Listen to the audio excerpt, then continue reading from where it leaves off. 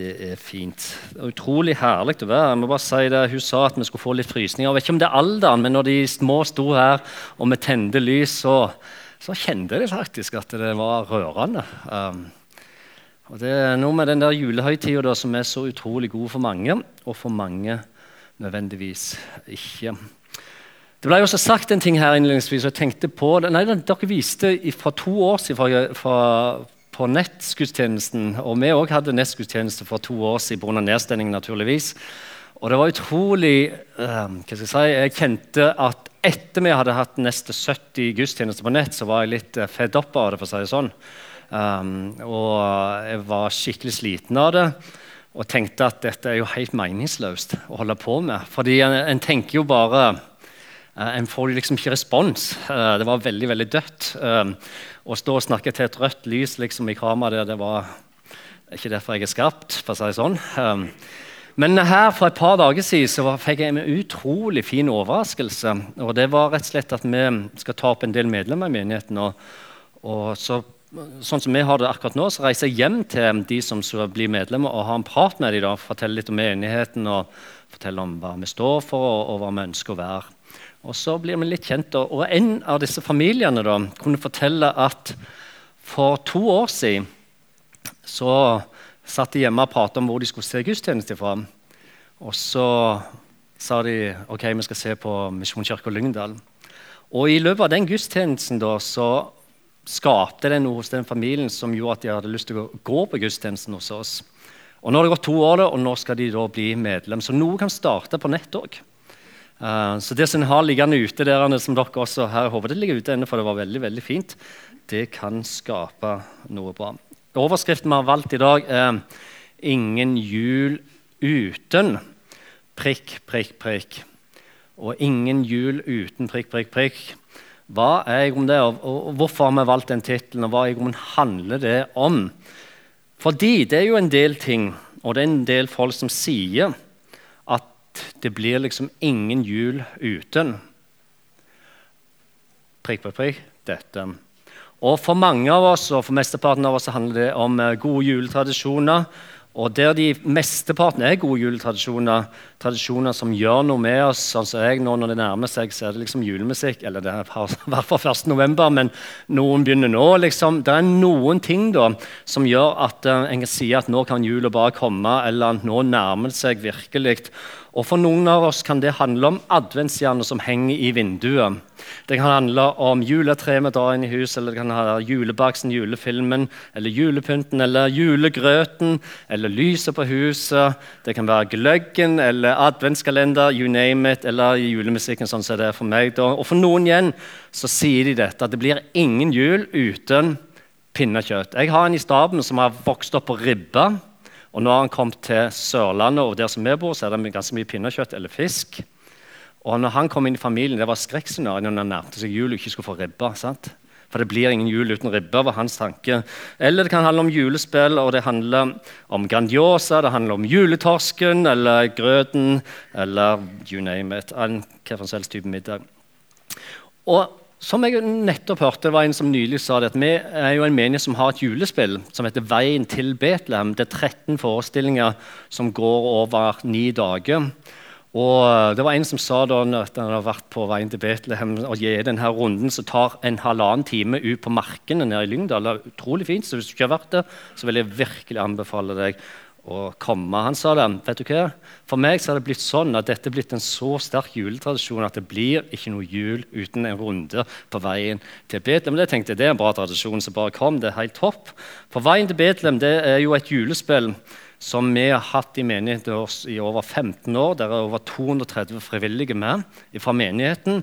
Og der vi da presenterer juleevangeliets historie, og det en sterk vandring. Altså det mange mennesker som kommer til både samtale og forbønn, eller tenner et lys etter de har vært og gått Veien til Betlehem, selv om de går i pissregn. Som jeg sier på Jæren, som betyr at det regner veldig, sant? Jeg måtte bare få med det. Og nå vet jeg ikke om du fikk med deg dette i år, men i år så var det en utrolig spesiell hendelse som skjedde, og så var det midt under Veien til Betlehem. Jeg var nede på marken, og der det helt bekmørkt, og så det bare lys som står rundt omkring fakler og sånn. Men midt i Veien til Betlehem-spillet, på en lørdag, så helt plutselig så åpnet himmelen seg i løpet av 1 sekund. Alt lyste opp. Boom, sa det. Eller det sa ikke det, men det var den følelsen jeg hadde. Og du kunne se alt som lå mørkt før. Gjennom skogen og alt. Boom, ble det opplyst.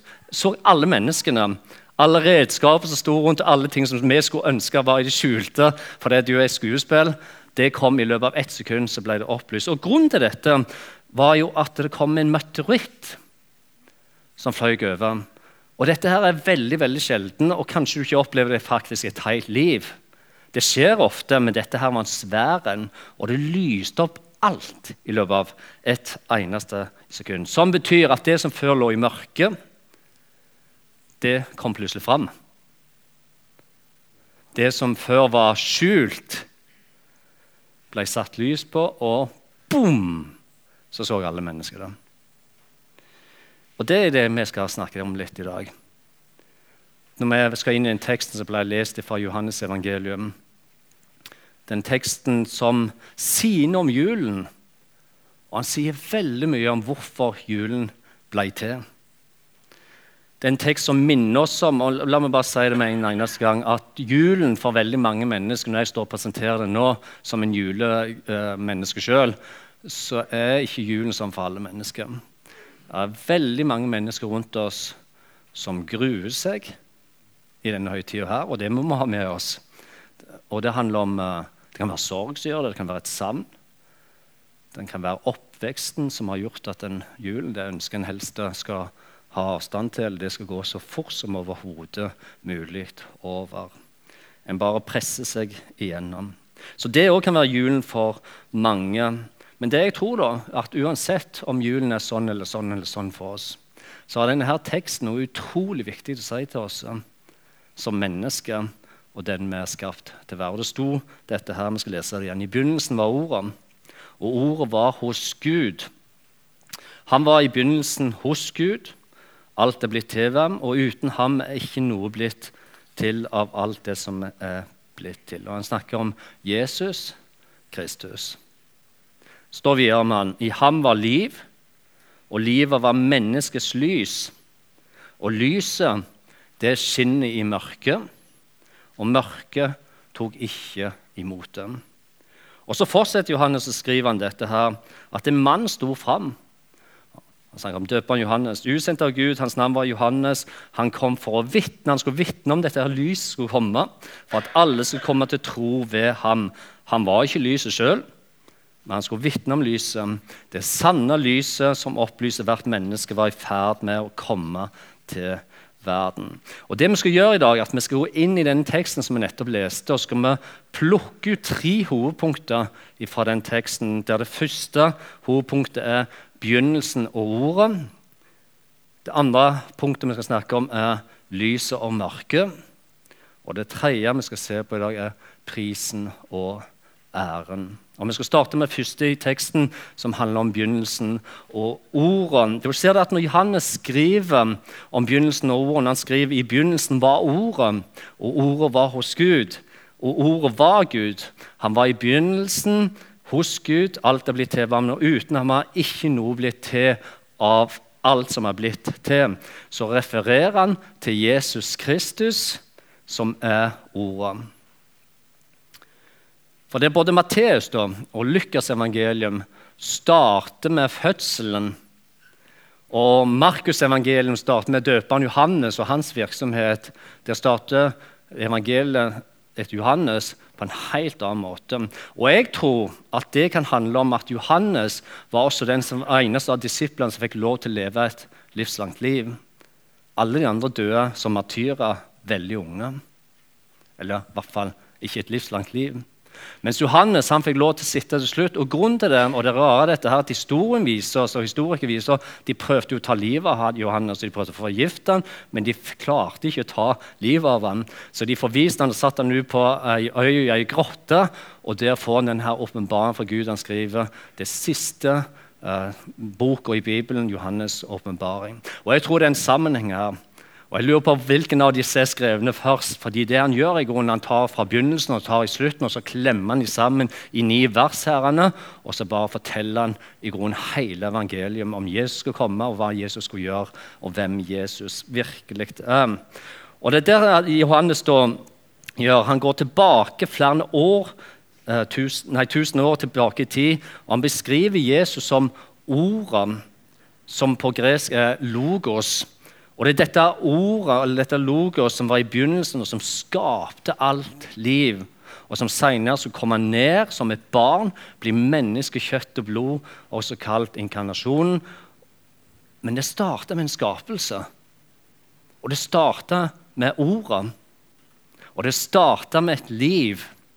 Og hør, det er dette Johannes skriver om, og det skal avslutte med det ordet. Det skal avslutte med han som begynte det, han skal også avslutte. For slik vi leser det som står i første Mosebok, i første siden i Bibelen, så står det dette. I begynnelsen skapte Gud himmelen og jorda. Jorden var øde og tom, og mørket lå over dypet. Og Guds ånd svevde over vannet. Da sa Gud, det skal bli lys. Og det ble lys, og Gud så at lyset var godt, og Gud skilte lyset fra mørket. Om du så leser videre i første Mosebok, og du bare blar noen få sider lenger frem, så vil du se det at Gud fyller jorda først med fjell og hav og tre og skog, og det er blomster, og det er yrende liv, det er fugler, det er dyr, og det er fisker overalt, før han til slutt skaper mennesket i sitt bilde. Og grunnen til Gud gjør det, er det at han ønsker en relasjon. Og hva er det Gud da skaper til mennesker? Jo, han gir dem et paradis av en verden. Det er det han gjør. Og det står at han kommer og vandrer sammen med mennesker i dette her paradis av en verden, der det ikke fantes noe ondt. Ingen lidelse, ingen strev, ingen byrder som mennesker bar på. Altså det var et paradis av en verden de hadde fått. Om du så blar frem disse sidene i Bibelen og kommer til det 3. kapittel, så vil du se at mennesket blir så fristet av djevelen. Og her er det veldig viktig med for meg. Altså, hva er det i grunnen som skjer? Hva er fristelsen her? Jo, de ble fristet til å tro at de selv kunne bli som Gud. De selv kunne være ordet. Bestemme rett fra galt. Skille det som de tenkte var rett, fra det som de tenkte var galt. Hva som er ondt for dem, eller hva som ikke. Noe også Bibelen da beskrives som synd. Og når Bibelen da snakker om synd, hva betyr i grunnen da? Hva er dette ordet synd? Jo, syndens essens kan man si er et opprør mot Gud, der vi ignorerer han og behandler han som han ikke eksisterer. Og det er dette som gjør at synden får konsekvens for alle mennesker, for alle oss her inne. Og alle mennesker. Det er dette som gjør at vi får et skille mellom oss og Gud. Det er også dette som er grunnen til Jesus kom, som et lite barn. John Charles Ryle, han var biskop i Liverpool på slutten av 1800-tallet. Han skrev det sånn som dette her en gang. Synd er i sannhet den hardeste av alle toktemesteren. Elendighet og skuffelse underveis. Fortvilelse og helvete til slutt. Det er den eneste lønnen synden gir sine tjenere. Men hvorfor skriver John Charles slik, og hvorfor sier vi dette her i dag? Jo, fordi konsekvensen av menneskets ulydighet og opprør mot Gud var at de mistet lyset, de mistet paradiset, som de før hadde levd i. Og de havnet i en verden fylt av mørke. Som per definisjon er det fravær av lys, sant? Uten det skapende, uten det som gir liv. Her for noen uker siden så var jeg på tur til USA, og der havnet jeg i prat med en kar da, som fikk vite at jeg var pastor, og han lurte om jeg virkelig trodde på himmelen og evigheten, og sånn som det sto i Bibelen da, og at det fantes 2 utganger. Og det er ikke det at jeg svarte han, for det gjorde jeg, men det jeg grunn tenkte jeg hadde mest lyst til å svare han, hva det tenkte jeg jo etterpå, sant? Var dette, at selv om jeg er pastor, eller selv om jeg har vært en kjent predikant, selv om jeg var konge eller president, eller hvem som helst i jorden, så betyr det i grunn min mening, ikke noe ting som helst. Så lenge den ikke er den samme som Gud sier i sitt ord. Så det rette spørsmålet her er i grunnen ikke hva jeg mener, eller hva som helst mener, men hva Guds ord sier, og hva Guds ord mener. Fordi når alt kommer til alt, og dette er viktig, så er det det eneste som betyr noen ting den dagen vi møter hans ansikt til ansikt.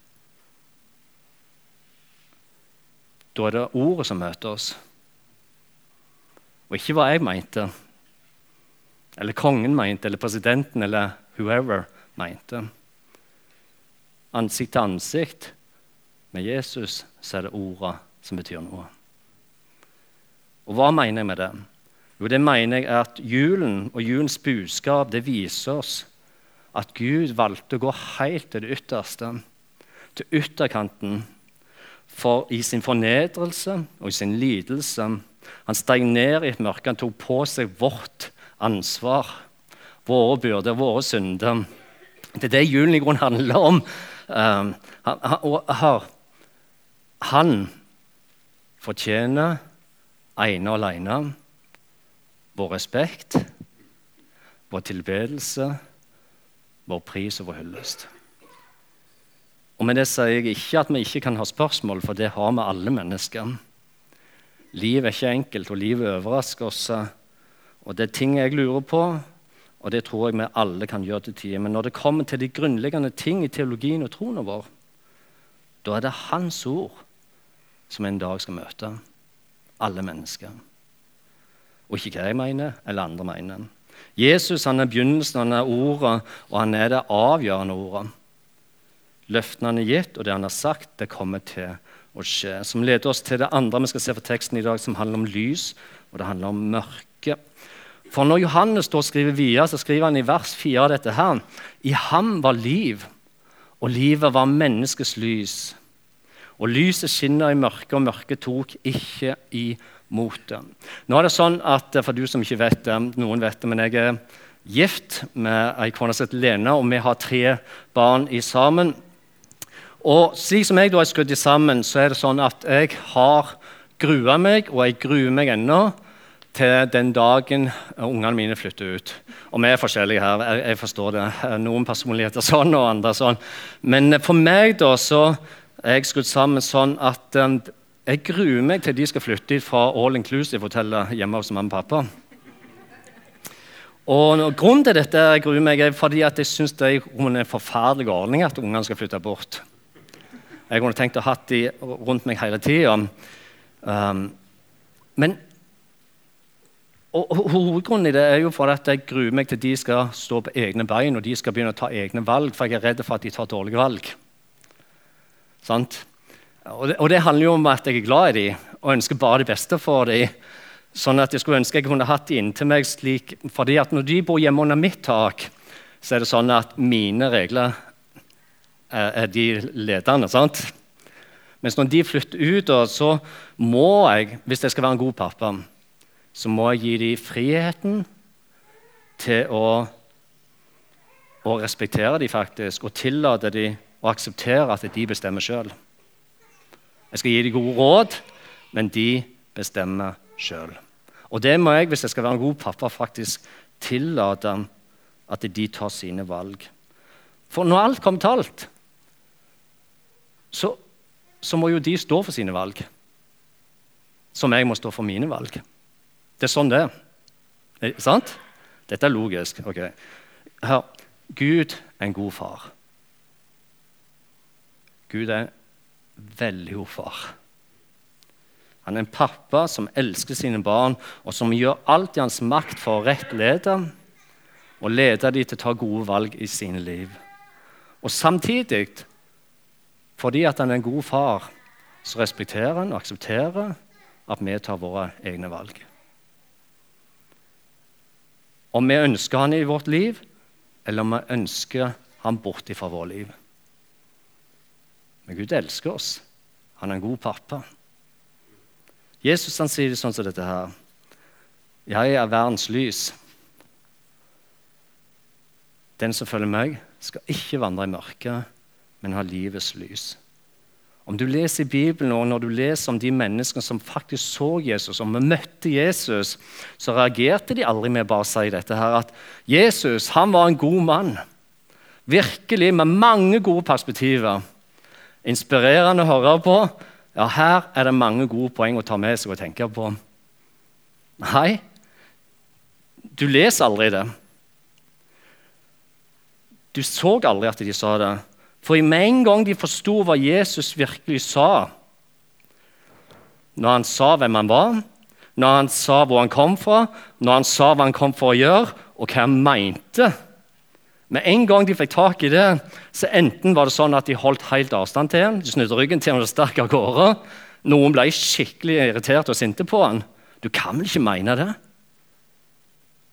Mens andre, de knelte rett ned for han og aksepterte og tok imot han. Og på samme måte så kan vi si om lyset og mørket. For Jesus kommer aldri til å være noe midt imellom. Jesus kommer aldri til å godta en del gråsoner og si at dette går greit. Han kommer aldri til å si mellom fingrene om ting og si at dette er ikke så nøye. Nei, lyset er det motsatte av mørket. De er ytterpunktene. De kommer aldri til å gå sammen. Og der lyset kommer, der må vi mørket bort. Lyset driver mørket bort, for det er ytterpunktene. Det er kontrastene, de står imot hverandre, kommer aldri til å være venner med hverandre. Om du så hopper frem til aller siste siden i Bibelen, så vil du lese og se at det er Guds plan, lengsel og ønske for alle mennesker nøyaktig det samme som han ønsker for de første mennesker på jorda, da han skapte et paradis av et verden. Han ønsker ikke mørke, men han ønsker å gi oss lys. Han ønsker et sted uten tårer, ingen sorg, ingen nød, ingen skrik eller smerte, men et sted der vi bare vet at dette er paradis av en verden. Og det er dette Johannes står og skriver om i sin siste bok, i åpenbaringsboka, når han skriver dette her, som det står, og jeg så en ny himmel og en ny jord. For den første himmelen og den første jord var borte, og havet det fantes ikke mer. Se, Guds bolig er hos menneskene.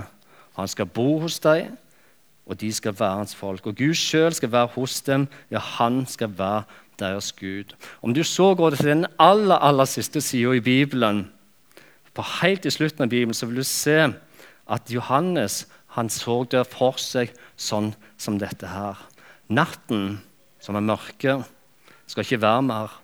Og de skal ikke ha bruk for lys eller lampe eller sol, for Herren Gud skal lyse over dem, og de skal herske som konger i evighet. Har du noen gang lurt på hva jula virkelig handler om? Så er det dette som skjer midt imellom. Det første paradis som Gud skapte for mennesker, med de første menneskene, og det siste som kommer. Julen er det som skjer imellom. Julen er det at Jesus valgte å bøye seg. Gud bøyde seg ned, og han ga bort sin eneste sønn. Hør, det er det nødvendige og det elendige. Det er den store seieren og det ufattelige tapet. Det er kontrastene og ytterpunktene så langt borte fra hverandre. Det er det motstridende, det som ikke går sammen. Men det var helt nødvendig. Det er lyset og det er mørket. Og Johannes skriver om det. Og det leder oss til det siste punktet vi ser på i dag, og vi leser om prisen og æren. Nå som Johannes skriver videre, når vi kommer til vers 9 i teksten, der det står det sanne lys som opplyser hvert menneske var i ferd med å komme til verden.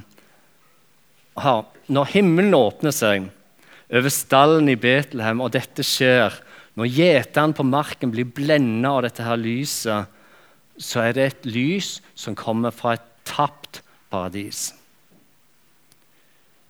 Det er et lys som kommer fra det Gud ønsket for mennesket. Samtidig så det et rop fra himmelen. Det et nødrop fra en far som lengter etter sine barn som lever i mørket. Du ser at Jesus sitt liv, for han var født og lagt i en krybbe i en enkel stall i Betlehem, til sin lidelse og død på en bossplass kalt Golgata før Jerusalem. Det omfavner alt i vår liv, fra de mørkeste dagene til de lyseste i vår liv. Det er ytterkantene der Jesus har vært. Og hva mener vi med det? Jo, la oss lese juleevangeliet her, og så la oss se hva det virkelig viser oss. For det står dette her: med ett var englene omgitt av en himmelsk herskare som lovpriste Gud og sang ære være Gud i det høyeste og fred på jorden blant mennesker Gud har glede i. Og de skyndte seg av sted. Og de fant Maria og Josef og det lille barnet som lå i krybben. Og da de fikk se ham, fortalte de alt som ble sagt til dem om dette barnet. Vi snakker om gjeterne. Og se, alle som hørte på, undret seg over det gjeterne fortalte. Og hva er det i grunnen vi leser her? Jo, vi leser i grunnen om Jesus sin ankomst til jorda, og vi leser om himmelen som åpner seg over Betlehemsmarkene, og himmelen den kommer ned. Og her er poenget. Lyset, det bryter mørket. Og der det før var natt, der blir det dag. Ser dere dette? Og det virker som himmelen er nede, og himmelen følger med, og alle englene er der. Dette er svært, og det er stort, og det står om gjeter som skynder seg, og det står om de 3 vise menn som er på vei, og det står om mennesker, og det står alle er der. Og de undrer seg, og det er lovprisning, og det er glede, og det er bare knallbra. Men jeg forstår at dette her er en gledens dag. For når Jesus ankom, da var det forventning, da var det tilbedelse, da var det sang, da var det jubel, det var fest og glede. Og hvorfor var det sånn? Jo, nettopp fordi lyset som kom ned, tok bort natten, og det ble til dag. Lyset kom, og mørket forsvant. Og her, kontrastene kunne ikke vært lenger for hverandre. For de er helt enorme. Og ytterkantene kunne ikke vært lenger for hverandre. Når vi blar noen sider frem i Bibelen og kommer til vi går fra landsbyen Betlehem og kommer til byen Jerusalem. Vi går fra en stall og en krybbe til en bossplass og etter Golgata. Det kunne ikke vært lenger fra hverandre. Når Jesus må bære våre synder, og han dør en smertefull død og lider i den døden som vi skulle hatt. For Lukas evangelium han beskriver sånn som dette her.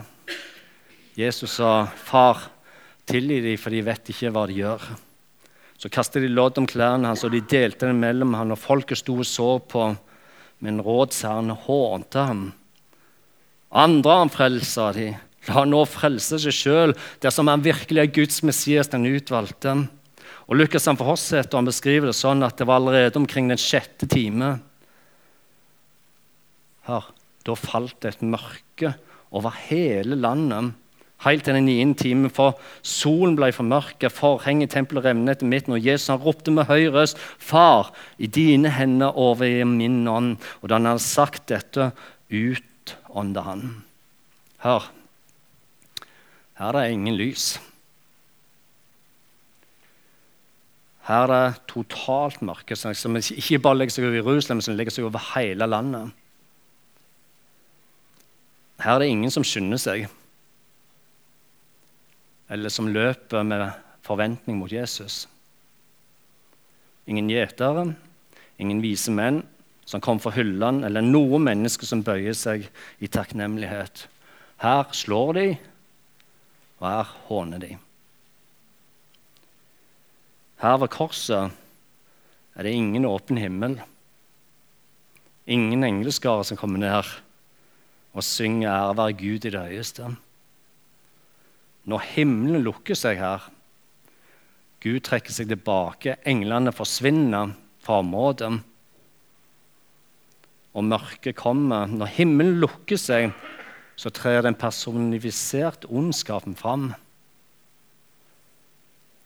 Døden kommer fra mørket, og han blir synlig fordi han krever et oppgjør og rettferdighet for våre synder.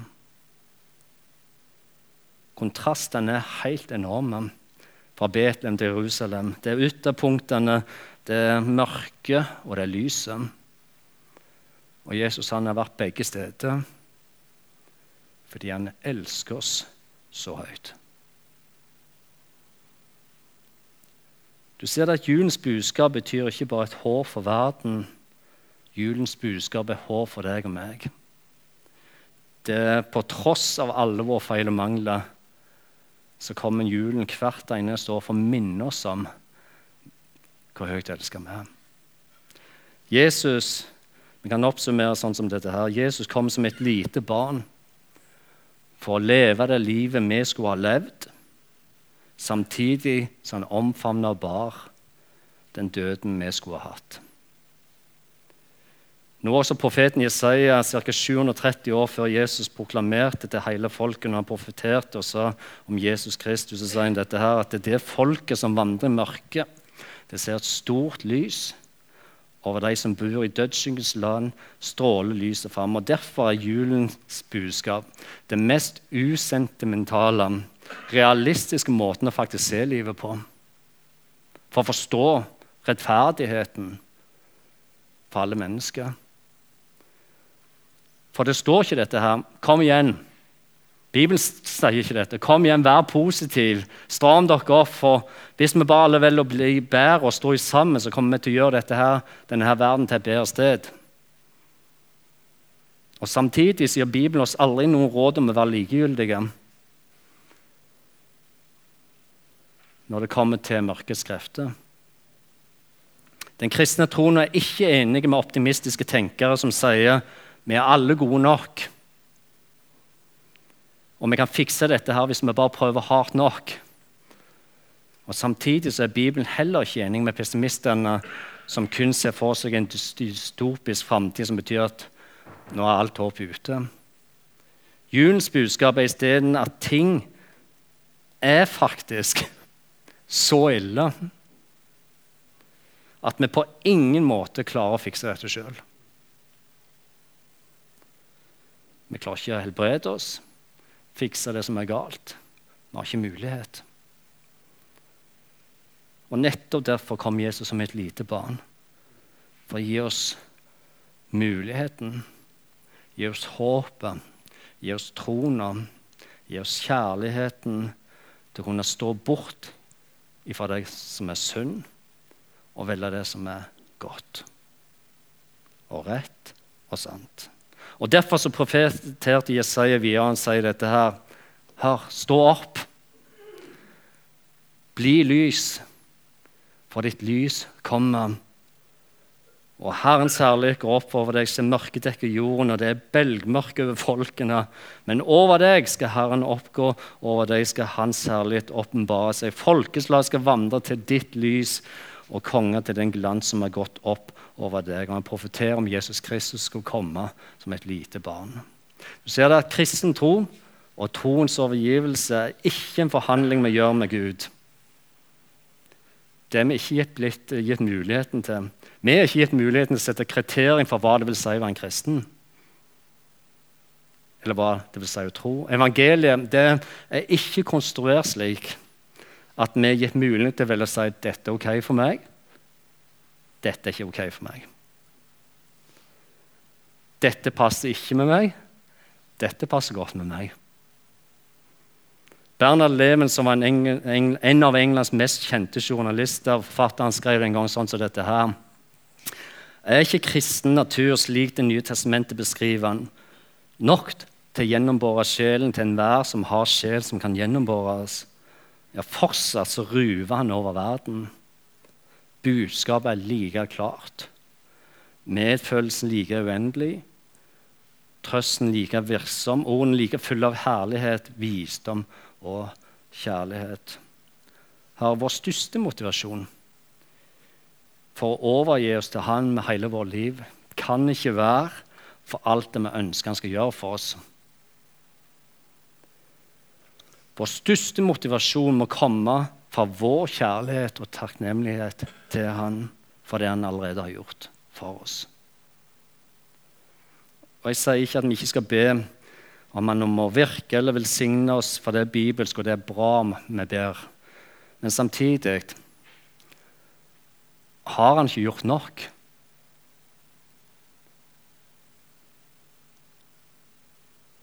For oss. Er ikke det han kom og gjorde nok til å fortjene vår oppmerksomhet, vår tid, vår overgivelse, vår takknemlighet, vår tilbedelse, hyllest og ære og vår lydighet til hans ord? Har han ikke gjort nok? For det er sant, det som er riktig, det som gir mening og det som er verdt å gi livet for, ja, selv i vår vestlige sekulære kulturforståelse av verdensbildet, er at det hadde aldri blitt noen jul. Aldri blitt noen himmel. Hadde ikke vært for at Jesus valgte å komme ned, bøye seg ned i mørket og være et lys. Jeg sier det sånn, om du noen skulle tvile på Guds kjærlighet, hvis du noen skulle havne der, og det gjør vi alle, for vi går gjennom forskjellige faser i livet vårt, men om du skulle være der, at du tviler på hans kjærlighet, du vet at livet overrasker oss, mennesker sårer oss, vi havner på plasser der liksom troen og erfaringen vår og forventningen vår stemmer ikke overens med alt det vi opplever. Men, og jeg vil si det kalles for livet, men om du noen gang skal tvile på hans kjærlighet, da må du se på hans krybbe, og så må du se på korset. For Jesus han sa det selv sånn som dette her, ingen har større kjærlighet enn den som gir livet sitt for vennene sine. Og det er dette Jesus kom ned for å gjøre. Drive bort mørket for et dyrebart vennskap. Ja, han sa til meg det sånn som dette her. Les dette. Han sa dette. Jeg kaller ikke dere lenger for tjenere. For tjeneren vet ikke hva Herren hans gjør. Jeg kaller dere for venner. Han som lå og vågte over vannet i mørket før det ble sagt, la det bli lys. Han som skal komme igjen i løpet av et sekund, som et lys. Puff! Det som lå i mørket skal bli et lys. Når Jesus kommer igjen. Han sier, jeg kaller ikke deg for en tjener, altså. Du er min venn. Du er høyt elsket. For tjeneren vet ikke hva Herren gjør. Jeg kaller dere for venner. For jeg har gjort kjent for dere alt jeg har hørt om min far. Når jeg kom ned, når jeg valgte å leve, når jeg døde, når jeg sto opp igjen. Jeg har gjort kjent alt jeg har hørt fra min far. En far som elsker oss så høyt at han valgte å gi sin eneste sønn for hver den som tror på han ikke skal gå fortapt, men ha evig liv. Han som er begynnelsen, han er slutten, han er alfaen og omega. Det var han som kom med lys til en verden som lå i mørket. Det er han som skal komme igjen som et lys for å ta hjem alle sine. Amen. Skal vi ta og be sammen til slutt. Gode Far i himmelen, vi bare ønsker å takke deg for din nåde, og vi takker deg for jul, og vi takker deg for kjærligheten og din evige kjærlighet. Takk for at du valgte å komme ned, og du bøyde deg ned til oss sånn at vi skulle få lov en dag til å møte deg ansikt til ansikt, Herren. Og så er det sånn at det er ditt evangelium, og så er det sånn at det er ditt ord, og så er det du som er ordet som gir liv. Herre, må du hjelpe oss til å leve av utgivelse, må du hjelpe oss til å være i tilbedelse, må du hjelpe oss til vi aldri havner der at vi tenker at vi vet like godt som deg. Hjelp oss til å bøye oss ned. Takk for advent, og takk for julens historie, takk for lyset, og takk for freden, Herre. Takk for livet og begynnelsen. Må du minne oss på og hjelpe oss slik at vi ikke fyller vårt liv og vår tid med alt det som er godt, men som tar fra oss plassen til det beste. Du og du alene fortjener all vår hyllest, vår tilbedelse vår hengivenhet og vår tilstedeværelse og vår oppmerksomhet, Herre. Takk for ditt ord, og takk for ditt lys, som viser oss veien i den verden vi lever i. Må du hjelpe oss her, sånn at vi helt til slutt, så ber vi det. Må du hjelpe oss, slik at vi alle en dag kommer trygt hjem til deg. I Jesu Kristi navn. Amen.